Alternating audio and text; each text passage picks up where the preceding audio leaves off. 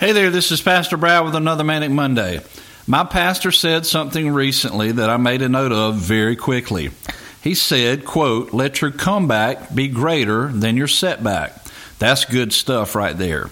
We all have setbacks no matter who we are or what we do.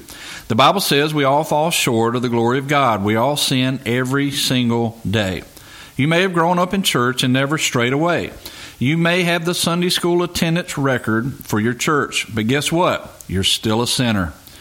You may not be the one who has committed murder or adultery, but you may be the one that just hasn't had your sin displayed for the world to see. You haven't been crucified by the court of public opinion like some have.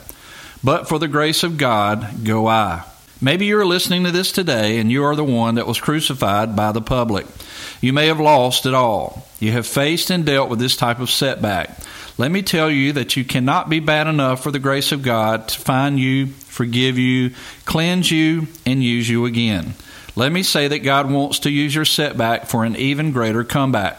Isaiah 61 says, "The Spirit of the Lord is on me, because the Lord has anointed me to bring good news to the poor. He has sent me to bind up the brokenhearted, to proclaim the year of the Lord's favor and the day of vengeance of our God, to comfort all who mourn, to grant to those who mourn in Zion, to give them a beautiful headdress instead of ashes, the oil of gladness instead of mourning, the garment of praise instead of a faint spirit, that they may be called oaks of righteousness, the planting of the Lord, that he may be glorified." The Bible is full of people who had setbacks, major setbacks, but God used their setback for an even greater comeback.